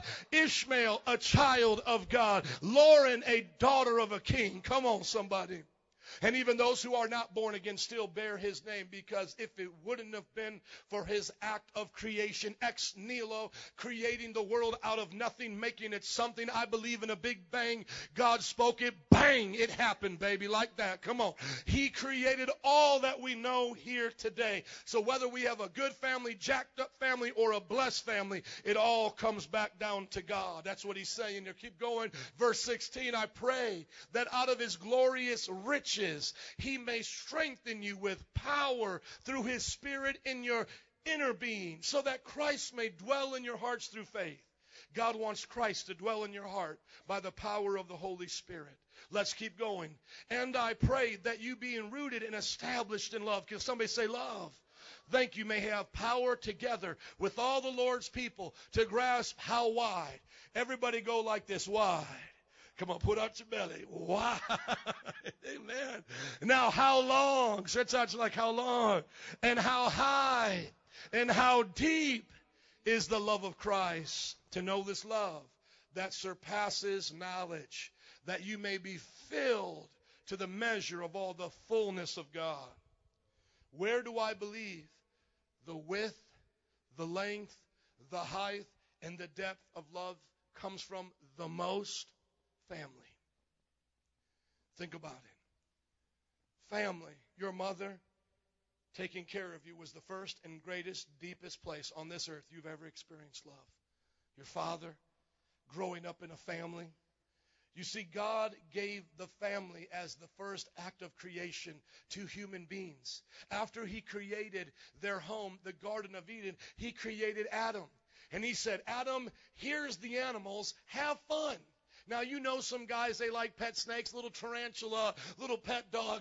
But this guy got bored with animals. How many know, guys, animals are cool, but they get a little boring after a while? So he looked at Adam and he said, okay, Adam's tired of playing with the bear, the lion, the leopard. He put him to sleep, took out a rib, and out of the dust of the earth formed a beautiful creature. When Adam woke up and opened his eyes and saw her, he said, whoa, man. Whoa. Whoa, man, that's where woman got her name from. He said, whoa, man. And he looked at Eve, and then God said, yes, I know what you want to do. And I bless it. Be fruitful and multiply. So he said, here is the greatest treasure on earth. It wasn't to build big buildings. It wasn't the mountain of art. It wasn't the mountain of politics, of business. The very first place he gave us was a place of influence. The greatest place he wanted us to see his love was in the family. And is it any coincidence that when the devil attacks, that all of his arrows, that his biggest cannons, the strongest demons come against the family? You know why? Because the devil knows if I can destroy the family, I can destroy the image of God on this earth. The Bible says he made them male and female in his image. The male and female together being one, complement each other, make the complete nature of God and his emotion and character. When you look at the Old Testament, you see references to a mother, how he loves us in Jeremiah, wants to gather us in his wings in Matthew, how he broods over us as a mother hen with her feathers, Psalms 91. And then all of the masculinity of the God of war and the God of judgment and of power and authority, and the Abba Father that he is in the Bible. Male and female complete his image. And then the offspring represent the creation, which we call procreation, that God made us in his image to procreate. He creates, we procreate. That means he gives us the materials, the DNA, and we procreate from his creation. They ask me, what will happen if we can clone children and all of this? We're going to get them saved and go to heaven, amen? Because all they're doing is playing with the Lincoln logs of DNA that God already created. Here's a bigger trick. Start with nothing and now create something. Can you do that, Mr. Scientist? Okay, if you can't do that, sit down with Bubba and start worshiping Jesus, amen? I don't care how smart you think you are. Take nothing and then create something until you can't. Worship the God that can. The Bible says that there is a love that comes in our heart when we're rooted and grounded in Christ. And he makes the reference of family here. And I believe looking at Genesis and looking at this scripture, I believe we see that family is the greatest place to see love. And as well as hurt, but I believe we can turn it for God's good. Here's 5 types of families. You've seen this before. If you remember, maybe 6 months ago, we did a series on the call to a godly family. But you're going to learn a different aspect as we look at influence today. Here's 5 types of places where we would call the family. Single without children. So you're by yourself or you're in a roommate situation. You don't have any children. Number 2, you're single with children. Single mom, single father, and you have children. Number 3, you're married without children. And so you're just having a lot of recreational fun right now. You're enjoying life. Amen. And all the single people, don't you hate? Just celebrate. Amen. You're going to get married one day too. Okay? And all sex and love and all that is only blessed in marriage. Amen? Outside of marriage, it will damn your soul. It's not worth it. The Bible even says to lust after another that you're not married to is the same as adultery. Then we got married with children, not the TV show, but what God calls a blessed life. Married with children. And then you have married to an unbelieving spouse. And I'm going to talk about why that is so important in just a moment. But let's start with the first kind of family, single without children. You have an influence factor in your life as a disciple that you can do if you're single and you don't have any children. And that influence factor that you have to give is time. Somebody say time. Now, I want to look at our youth here. I want to look at our young adults, and I know you're just so busy. You're so busy going to school, spending your parents' allowance, okay, all those hard things that you do. But I want you to listen to me right now. You've got life good. And the best thing you have as a disciple to give back to the family is your time. So teenagers, when the room is dirty and mom is busy, guess what you should say? I'll clean it. I've got plenty of time. All you guys right back here, you know, when your mom is saying, hey, clean up your room, she needs to come in and see a room already clean and say, hey, can I now do the dishes? I just got so much time. And let me just tell young people right now, if you don't have free time, it's because you're wasting your time. And the enemy of free time is not church time. It's not education time, work time, family time. The enemy of your free time is wasted time. So don't tell me, well, I'm too busy to spend time with my family. I'm too busy to go to church. I'm too busy. Shame on you. You're not too busy to play TV, watch movies and sports, and get all wacky on Facebook. You're just wasting your time. I'll preach to myself, amen. Some parents say, amen, help me out here. And if you don't live at home and you're like a bachelor to the rapture and your apartment smells like a gym locker or something, you know, just live with what you have there and take the time and give it to church. Be a part of the youth group. Be a part of the evangelism team. I'm so tired of this ninny poo-poo spirit of these young adults. Oh, it's just so hard being a young adult with my phone and with my car and with my school being paid for by loans. It's just so hard. It's just, let me tell you what hard is. Let me tell you, raising children is hard. Being married is hard, but it's worth it. Where's Nancy? It's just hard. It's just, let me tell you the truth. No. Singles, if you don't think that you have a lot of free time, then just babysit my kids for a couple of days, okay? And then you'll realize how much time you really have. You're just wasting it. Use it for God. Come early, stay late, find a church to be a part of. Join something that builds your character. It's okay to work out, stay in shape. How many know when you were single, you were in the best shape of your life? Amen. I gained 50 pounds being married with children. It is like my way of exposing, pushing out any type of affair. I have just uglified myself, But that's okay. I'm going to lose it this year, okay? I'm going to lose it this year. That's my goal. Praise God. At least I got my hair, though. At least I got my hair. If you're losing your hair, I'll pray for you. Amen. The second one here is single with children. Now, these are the ones we feel the most compassion for because they've got to do the work of a mom and a dad. And let me encourage you today, if you're in this situation, the Bible says God cares about you a lot. You read the book of Proverbs and Psalms, the Bible says God personally is a father to the fatherless. God will be with you, strengthen you, encourage you. And here is the factor, the influence factor that you have, faithfulness. Because if you give up, where are they going to be? But when you stick it out as a single mom and you use the church to help you, I mean, if you just met here at every time we had a service, we're at least taking 25 hours of babysitting church, children watching time for you, I mean, that's quite a bit of time right there. You can go out and just enjoy yourself. Come, say, no, you're staying for the second service. You're staying right here. Mom and Dad going to go out and do something for a couple hours. Take advantage of it. They're 9 years old. Bring them to the youth group. No, I'm just kidding. We can't take them that young. But, do something. Bring them on Wednesdays. We'll help you. But the most important thing, single moms, is your faithfulness.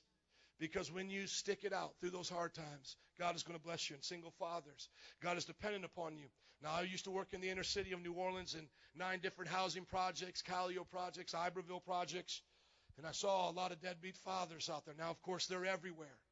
But a lot of times we wonder, why did our inner cities get to be where they were? Well, what happens is the devil attacks the home, and he takes the men outside of the home. And these men will spend money on different things, but not on their children. If you're here today, I don't care where you're from. The Bible says you're worse than an unbeliever. You're an infidel. You will split hell wide open because the kingdom of God belongs to children. And if you cause a children to stumble or fall, the Bible says to you, sir, it would be better for you to take a millstone, hang it around your neck, and drown yourself in the sea. In our language, it would be better for you to blow your head off with a shotgun than to not take care of your children.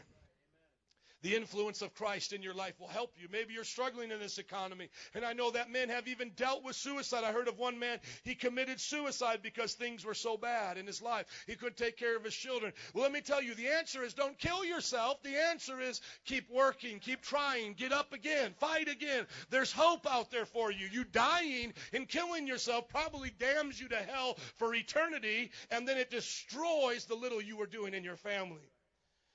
So fathers, stick with it. Mothers, stick with it. There is a mountain that you are standing on, and it's a mountain of faithfulness. I look up to it. I do. When I see single mothers living for God, I look up to it. John Wesley grew up in a family with about 10 children. His dad was always away off at work doing different things. Susanna was the mother, and she would be in charge raising these children. She would get so frustrated, so busy at times. She would say to the children, whenever you see Mom pull up the apron, I'm praying, asking God for help. Just leave me alone. And John Wesley said that my mom would come outside of that apron glowing like an angel. God would meet her there. I don't care if you've got to put your children all in one room and say, Mama's got to pray. Find strength in Jesus Christ. You're not alone. He'll do it for you. Amen. And the Bible also promises, if it is your heart's desire, that he takes the lonely and he puts them in houses of blessing. And it specifically speaks about in the Old Testament times, these women would die and become, the husbands would die, and the women would be widows, and how much harder it was for them back then. And God said, I look after those widows. I'm a father to the fatherless and a helper to the oppressed and the widow. I will take the lonely and put them in places of blessing. There's a promise for you to remarry, to start life again. Now there's married without children. And these are the ones I think all the married people we sometimes envy, because they have the influence factor of resources. And that's exactly how they look. They just always have a cheesy smile.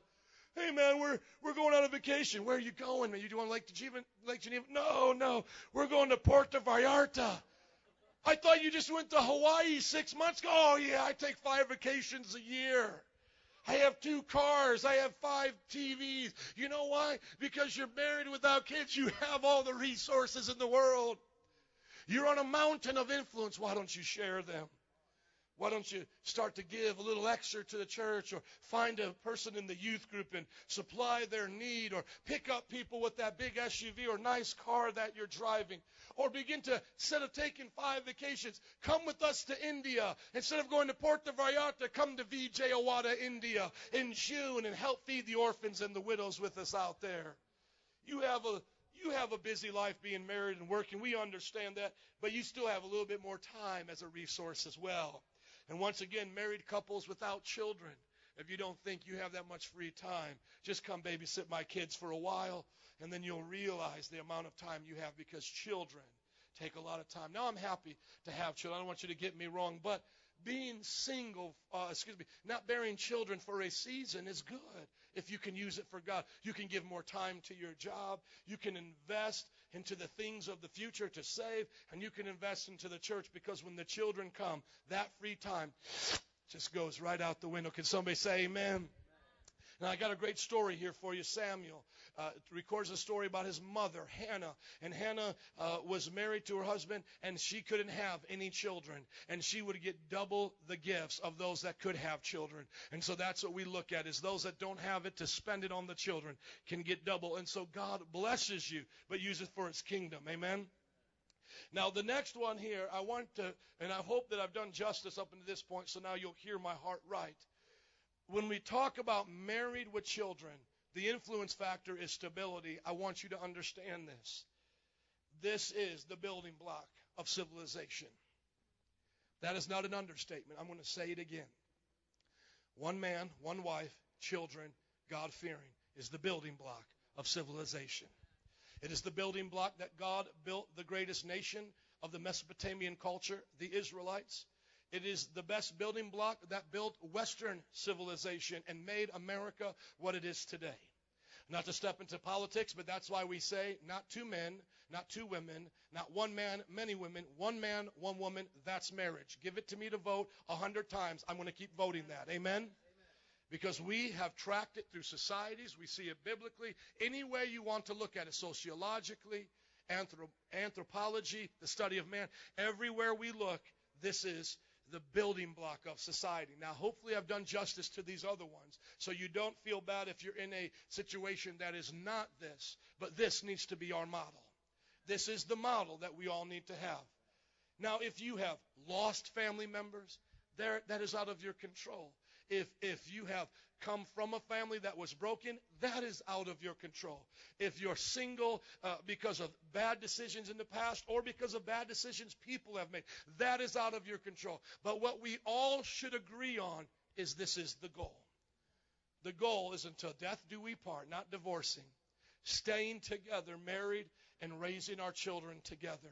This, to me, is the greatest mountain in the entire planet. This mountain of influence, I believe, is what changes nations. When the father is, as God calls him to be, a provider for his family, a lover and a nourisher of his wife. When the wife is who she is supposed to be, a submissive woman unto her husband, serving and caring for the children.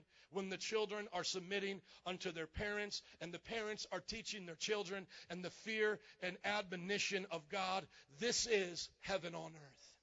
This is heaven on earth. Now, I know, speaking to the 21st century, where Oprah Winfrey was somehow giving marriage counseling with her living in adultery to Stedman with homosexuals on the panel, when this has become where we get our advice from, it's gotten pretty messed up in here. That's why we need to turn the world upside down, or rather, right side up again. I'm not ashamed to teach men to be a man. Women, if you want to work, that's wonderful, but it should be an option, not a must. The man should not marry you or start having marital relations with you unless he can provide for you and the children. I still believe that. And children, I still believe in the death penalty of the Old Testament for rebellious children. We'll take you out and stone you and make another just like you. So fear God and fear your parents.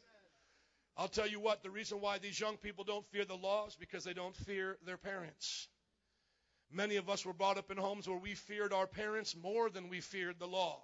It was like, Judge, you gave me I remember with my dad, I got 40 hours of community service in 5th grade for breaking into my first house at 5th grade. And I remember saying to myself, you just let me off easy, because when I get home, it is not going to be like that. And the Bible says that you spare the rod and not the child.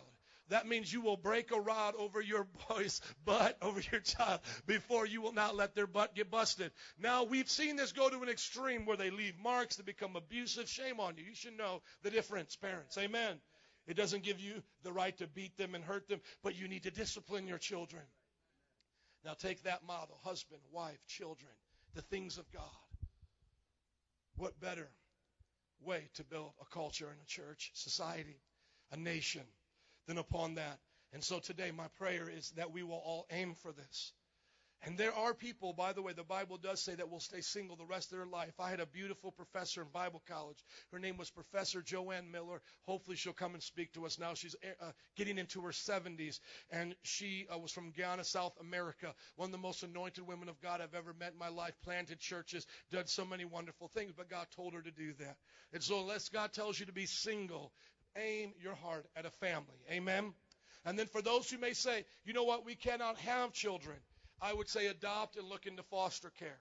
Not only is it for those who can't that can't have children naturally, it's actually a command of the Bible. The Bible says this in the book of James: true and undefiled religion is to take care of orphans and widows.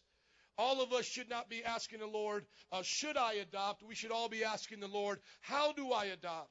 Do I adopt by supporting foster care in other homes and orphanages? Do I adopt by taking them in temporarily? We should not be asking, should I adopt? We all should be asking how we can adopt. And I know there's many families in here, because we're a young church, that are already saying, Pastor, God has laid it on our heart to do these things. And you will see that as an influence in this church. You will see us doing that for this community. And lastly, but not least, those that are married to an unbeliever, the Bible says they're in a particular situation. Now, this could have happened by them trying to missionary date. You said, hey, I'm a Christian. They're not a Christian, and I'm going to try to win them to the Lord by my love. And how has that worked out for you? They're still as lost as a goose in a hailstorm. They don't know the Lord from the man on the moon. And now you're in trouble because they don't want you to go to church. They want you to stay at home. Or you were someone that was married, and then in marriage, one of you got saved, and now the other one is lagging behind. I want you to take comfort in your influence factor, because you have a great one, and it is prayer. The Bible actually even promises you here in 1 Corinthians 7 that you can see the lost husband or wife saved. It's a promise. Lord, I believe that my husband will serve you. Pray that. You say, Pastor, when should I stop praying that? When he gets saved. You pray until, pray until something happens. Pray until he or she meets us up at these altars and accepts Christ. That's a promise, not mine, from the Bible. And also in the book of Acts, he said to the jailer, not only you will be saved, but you and your household will be saved. I want to ask you to stand on that mountain of influence and pray and say, God, I'm holding on to you until you answer me with the salvation of my spouse. Here they are all together. If you're single without children, give your time to change the world. If you're single with children, use faithfulness in that family to make a difference. If you're married without children, share those resources that you have. The Bible says, freely you've received, now freely give. If you're married with children, ask God to make you stable, because we know, those of us who are married with children, there is a lot of pressure on us at all times to provide, to be the husband, to have the right way of treating our wives, and to raise our children. There's so much pressure on that family, and every arrow is pointed at that. Every sitcom makes the dad look like a boob. It makes him look like a nincompoop. Every magazine thing is selling the woman a body image, not of a mother, but of a prostitute. All the world is attacking this institute. But we need to pray for stability in our families, that we stay strong. Amen? Number 5, married to an unbeliever. Your greatest influence factor is to pray. One day, that spouse will look up to you. And let me just say this, because I know mostly in our church we see the women praying for their husbands. Don't be afraid to still submit, to serve in all ways that you can. Show him, like the Bible says, by your deeds of humility, that you're not trying to wear the pants in the family. And as he tries to come to church, don't make him feel intimidated that you know more, because men don't want to feel like that in the presence of their wife. You know, when he comes to church, let him feel like he's gladiator and he just won the greatest battle. Come on, kids, let's give it up for Dad. He came to church. He read his Bible. He knows so much. He is the man of the family. And I don't care if he can only pray a 2-sentence prayer, God bless the food, have him pray, because as that begins to work into the family, he'll begin to see he can be in the man that he's been called to be. Amen? Would you stand up to your feet? Can we bless the Lord today for families? Amen. Come on, somebody. I believe God for families today. Ben, would you come in closing today? I can't express to you how important I feel this is at the beginning of a new year, that we would use our families for what God called them to be, places of love and places of teaching and discipleship. The first man that I ever saw pray wasn't the pastor. It was my father. The first woman that ever taught me something about Jesus and Noah's Ark wasn't the Sunday school teacher. It was my mom. The first outreach to do something good for the community wasn't from the youth pastor. The first person I saw do it was my parents. The first life group that I was ever a part of was me being upstairs in the bedroom with the kids and mom and dad downstairs teaching other families. The first act of charity to a handicapped person that needed help consistently in life, I didn't see at a charitable organization. I saw my mom do it all the time for a dear woman named Sharon, who had multiple sclerosis and a chemical imbalance. I saw her give her life to help her. The family is where God's presence is modeled. I remember the first time when I was in Bible college, missing my family and crying and just being so alone. Brother Anthony, who is now the pastor of our ministry, he sits on the board. He's over us, because I need somebody smarter than me to help make decisions. Amen? I never want to be the only one in charge. I thank God for authority. He humbly does it. He says, Pastor Joe, he calls me Pastor. He says, Pastor Joe, I love you, and it's an honor to serve you here. You'll meet him if you haven't already. He comes and blesses us once a year. He invited us over to his house, and I was so homesick, you know. And I remember sitting on the couch and watching the kids play, and they were so much obedient. And I was like, wow, that's awesome. 4 boys, that's a miracle. They were rambunctious, but they were obedient, you know. And then we sat at the table, and then we had a meal. And then before we got up, kids, before we get up, we're going to read a scripture. And then you're going to tell me what you think. And I'm thinking I just arrived at the Waltons. I thought I just went back in time. Like I'm at Leave It to Beaver's house now. This is like, come on, 10, 15 years ago. And I'm sitting there. And some of you know from SUM Justice, who's now a youth pastor, John Mark, Jordan, Josiah, would all sit around the table. Well, Dad, I think that psalm means that Jesus, he loves us. Oh, man, I can just remember like it was yesterday. It was like they were sitting on a mountain. And I was looking at that influence, and I was saying, God, give me a family like that. Give me a family like that, Jesus. And I teased myself a lot for being single for 8 years after I got saved, like a bachelor to the rapture from 18 to 28. But there was only one reason and one reason only, is because I wasn't going to settle for anything less than what Sister Melanie was. I wanted a wife like how Sister Melanie was a wife. And I wanted my wife to be able to homeschool our children and to do this was for me, just for me. And I wanted to homeschool, and I wanted a house that when we sat around the table, we would do devotions. I remember one time taking a young man from the inner city, Anthony, with me to do some preaching around the country. And I would say, here's Anthony, one of these young men from the Iberville. And I remember one time, he would tell us testimony. I remember one time we were at a church in Missouri, and they took us home to eat, and they had some homemade catfish, and they prayed, and they did very much the same thing.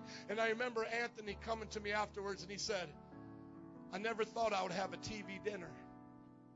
And I said, what are you talking about, man? It wasn't no TV dinner. It was some good Southern cooking. He said, no, I'm talking about those dinners you see on TV where the family and the father and the mother, and they pray. He said, never thought I would have been a part of that.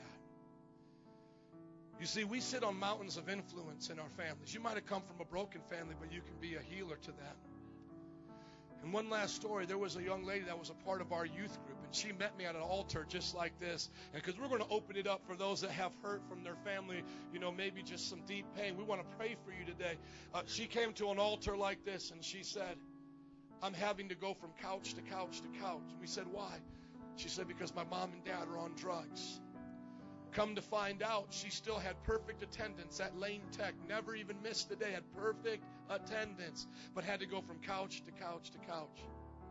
Eventually, her mom died of a drug overdose. I did the funeral. A year later, her father died of a drug overdose, had to do the funeral. She stayed in college. She kept going. Now she's happily married, and she works in social services with a master's degree.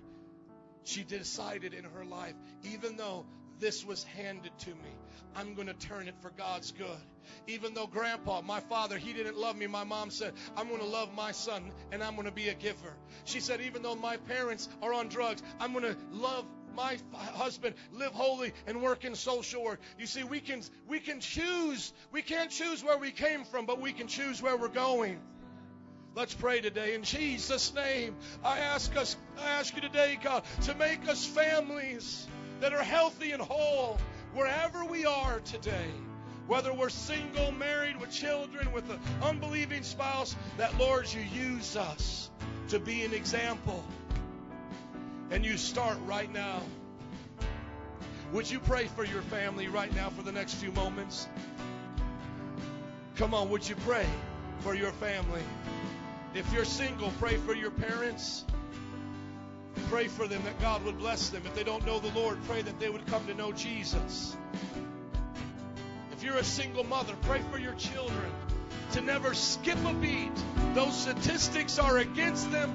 You're going to break those statistics. You're going to raise up mighty men and women of God. If you're married without children, ask God to bless your marriage and ask Him to prepare you to share your resources. If you're married with children, you know you got a lot to pray about. Come on. Pray for your wife. Pray for your children. Pray that God will bless you to provide for them. And if you're with an unbelieving spouse, pray for their salvation. The new year is a time to build our families. Let's pray right now. 60 more seconds. Jesus, bless my family, God. I need you, Jesus. Make me the husband, the father that I can't be without you, God. I need your help, Jesus.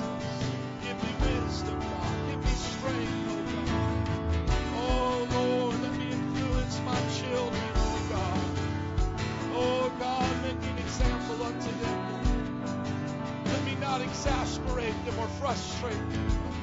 May I be an encourager. Bless Nancy, God, as she bears even our third child. Give her strength.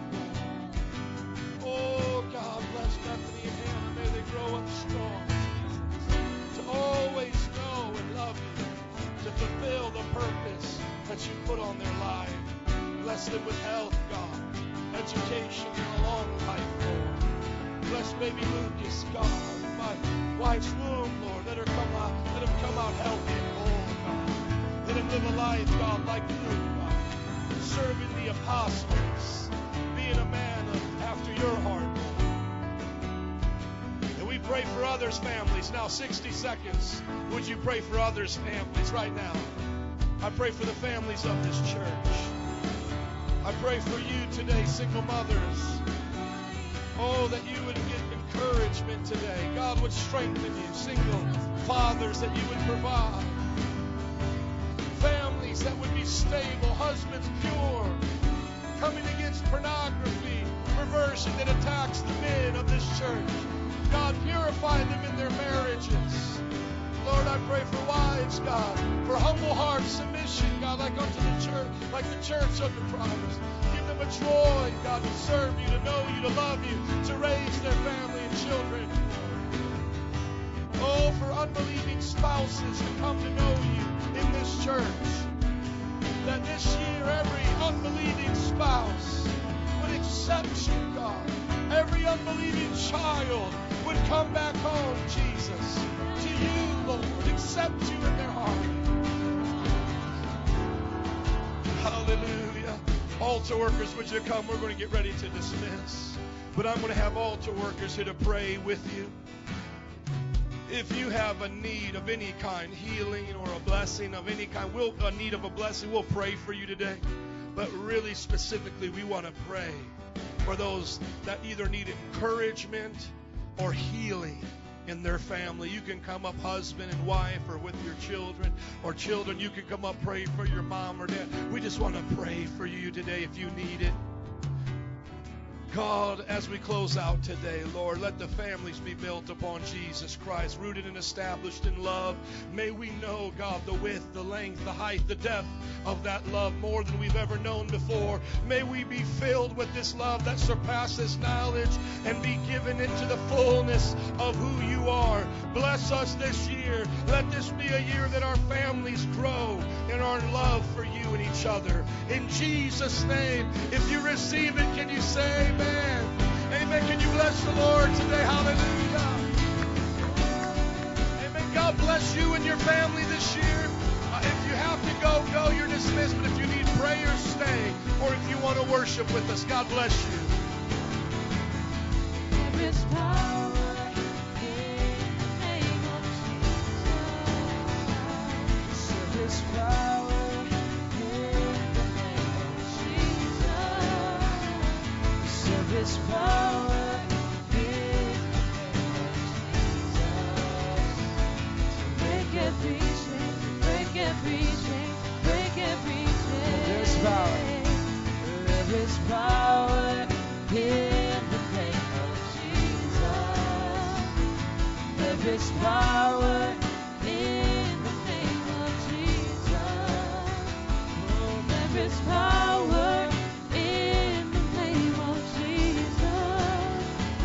To break every chain, break every chain, break every chain. There is power.